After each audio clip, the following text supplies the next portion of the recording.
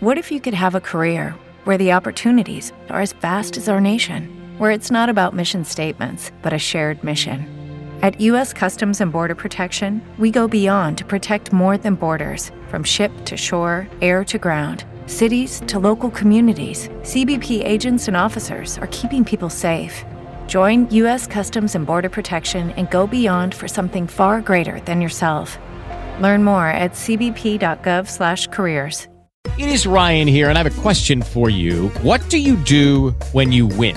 Like, are you a fist pumper, a woohooer, a hand clapper, a high fiver? I kind of like the high five, but if you want to hone in on those winning moves, check out Chumba Casino. At ChumbaCasino.com, choose from hundreds of social casino-style games for your chance to redeem serious cash prizes. There are new game releases weekly, plus free daily bonuses. So don't wait. Start having the most fun ever at ChumbaCasino.com. No purchase necessary. VGW. Void where prohibited by law. See terms and conditions. 18+. Welcome to True Whispers Podcast, part of the Forever Haunted Network, and hosted by paranormal author Eve S. Evans. Join us while we delve into some of the darkest places on Earth imaginable. Serial killers, unsolved mysteries, spooky history, paranormal happenings, conspiracy theories, and anything that sends chills down your spine and gets your mind working overtime. True Whispers, born out of a genuine love for true crime and all things spooky, will bring you weekly spine-chilling stories that are, well, nothing less than just plain creepy.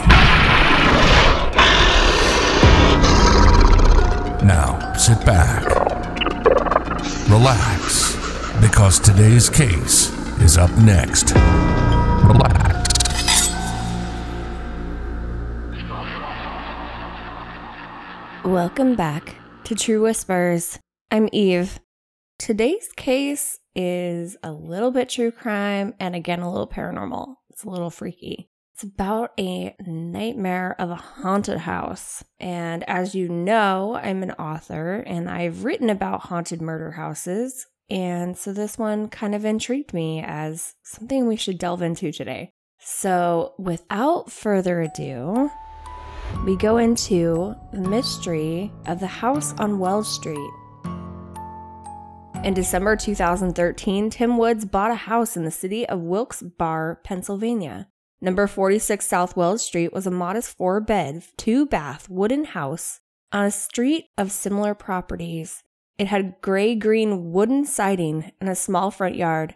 The old house had sold for just $41,000, as it was run down and in need of renovation. Woods, however, had not bought the house to renovate and live in. Woods had just purchased a notoriously haunted house on purpose.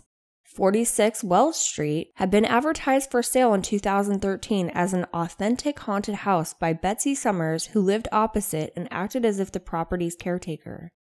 "It has a pretty nasty reputation," she said at the time. "I take care of what I have to do and get out. I try to ignore any noises I hear." Woods had a lifelong interest in ghosts and haunted houses after living in one as a child, and the house on Wells Street certainly had a promising history.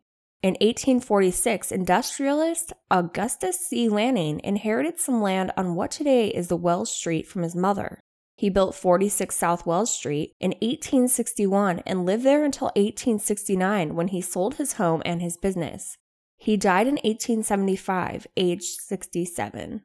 Lanning had not led a lucky life. After arriving in Wilkes-Barre to work for his grandfather, only aged 14, Lanning's nephew later died in a barn fire caused by a lightning strike, and one of Lanning's factories also burned down. The land Lanning built his house on, as all of Wilkes-Barre and indeed much of Pennsylvania, is, as one of the local puts it, soaked in blood and turmoil, having been the site of wars and conflict between the indigenous tribes who occupied the land and European settlers. From the late 19th century to the mid-20th century, the house went through 3 sheriff sales, a type of public auction, and sold for just $1, about $20 in today's money, at auction in May 1939. In 1940 and again in 1950, someone died by suicide at the house. There were also 4 deaths on the premises between late 19th century and the mid-20th century. The most striking of these was 54-year-old priest who dropped dead of a heart attack whilst walking past the house. In March 1975, radio DJ Walker Bennett, 27, and his wife Marianne purchased 46 South Wales Street in a sheriff's sale and moved to Wilkes-Barre from New Haven, Connecticut with their 2 daughters. After hearing strange sounds from behind a bedroom wall, Bennett knocked it down and discovered a hidden tin box that contained a red ribbon, a human molar, and chicken bones tied together to form a cross. Bennett thought these strange items might have been part of a voodoo curse against Augustus C. Lanning. Chicken bones are indeed used in witchcraft and voodoo rituals.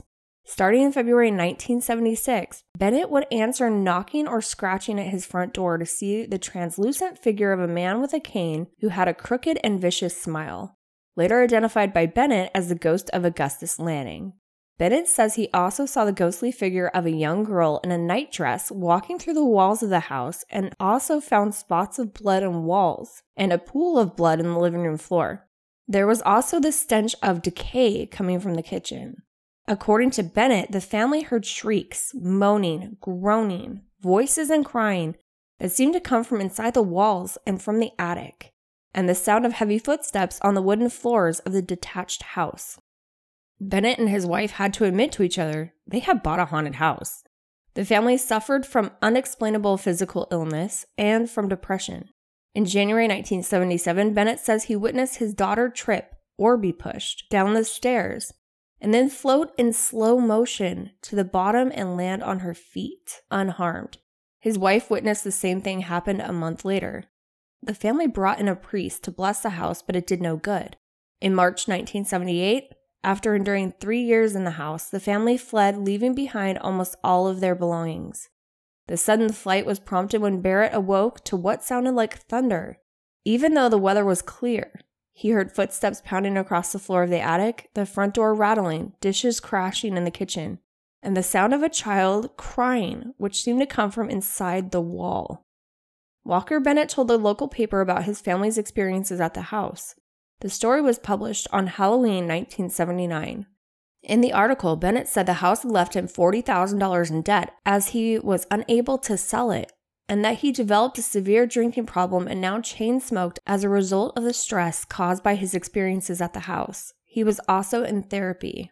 After the publicity caused the newspaper article, paranormal investigators and self-described demonologist Ed and Lorraine Warren, famed for their March 1976 investigation of 112 Ocean Avenue, Amityville, New York, the inspiration for the Amityville horror, visited the Wells Street house in March 1980. Unable to enter the locked-up house, they spent some time sitting outside it, and Lorraine stated, "I sense a terrible despair. The effect on people who lived in this house was very, very negative. The house on Wells Street was repossessed by the Bennett's bank after they had failed to keep up with their mortgage payments, after being unable to sell the house. The house was bought from the bank for $20,000 in August 1982 by Wilkes-Barre local Catherine Watkins. She moved in with her 2 children, unafraid by the rumors surrounding the house. Her purchase prompted a newspaper article, Haunted House Sold in Heights. Watkins told the paper reporter she was not afraid of ghosts. Watkins remained in the house for 30 years until her death on October 26, 2012. Despite the fact she experienced unexplained phenomena, such as a shaking bed, moving objects, and lights in the television turning off by themselves, it seems she was able to live in the house. Her daughter inherited the house and decided to put it up for sale. That's when the ghost hunter Tim Woods stepped in, buying the house December 2013. Rather than repair and restore this over 150-year-old house, Woods only wanted to investigate the paranormal happenings at this property. In 2006, Woods had founded the company Live Sci-Fi to live stream ghost hunts, hauntings, and paranormal activity.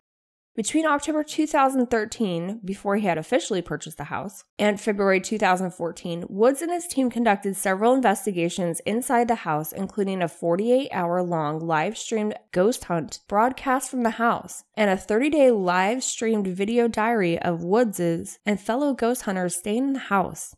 The 31 videos of the house posted on YouTube by Live Sci-Fi include the almost 4-hour-long Scary as Hell Haunted House Ghost Caught on Tape at Wells House, Episode 1, and the short video Real Ghost Attack Caught on Tape at the Wells House. In this video, Woods describes getting breathed on and punched in the stomach by an unseen force whilst live streaming and live, tweeting his sleepover with other ghost hunters at the house. Another video is promoted with the description, "The Wells House is one of the scariest haunted locations that we have ever investigated due to the numerous ghost hauntings that were caught on tape and the demon attacks that occurred while we were there. Investigators who have been in the house showed scratches on their skin and said they had their clothes tugged by unseen hands."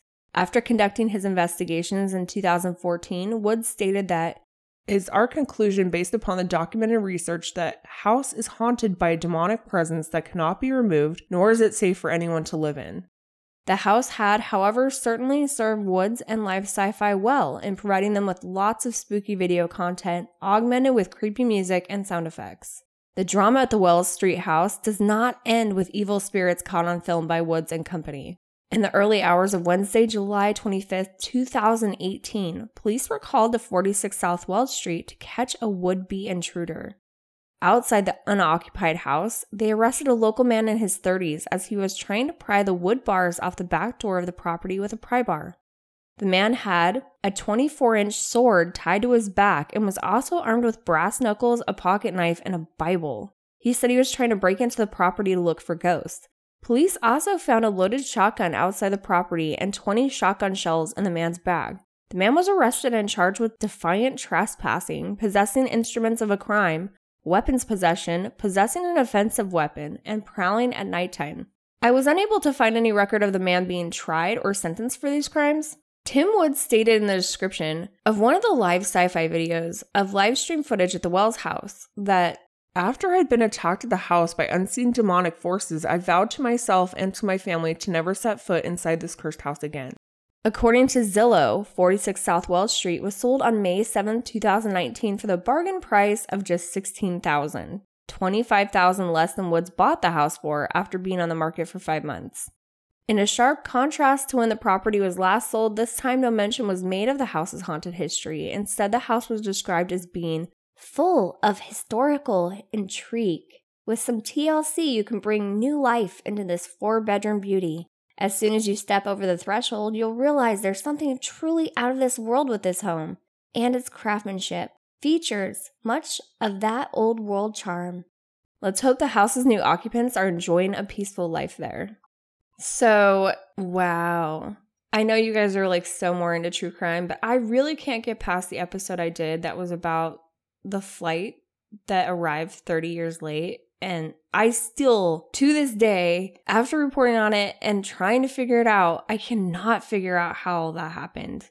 And it landed in front of 200 people. There are witnesses. It's not fake. It's not some kind of lore or a wives' tale. Like, that plane landed itself and there's only dead people on it. So after that one, I'm like, I do like the true crime stories that are pretty typical, but I do want to throw in a lot of crazy mystery stories too that are paranormal, but also true crime, because I think that that helps switch things up once in a while.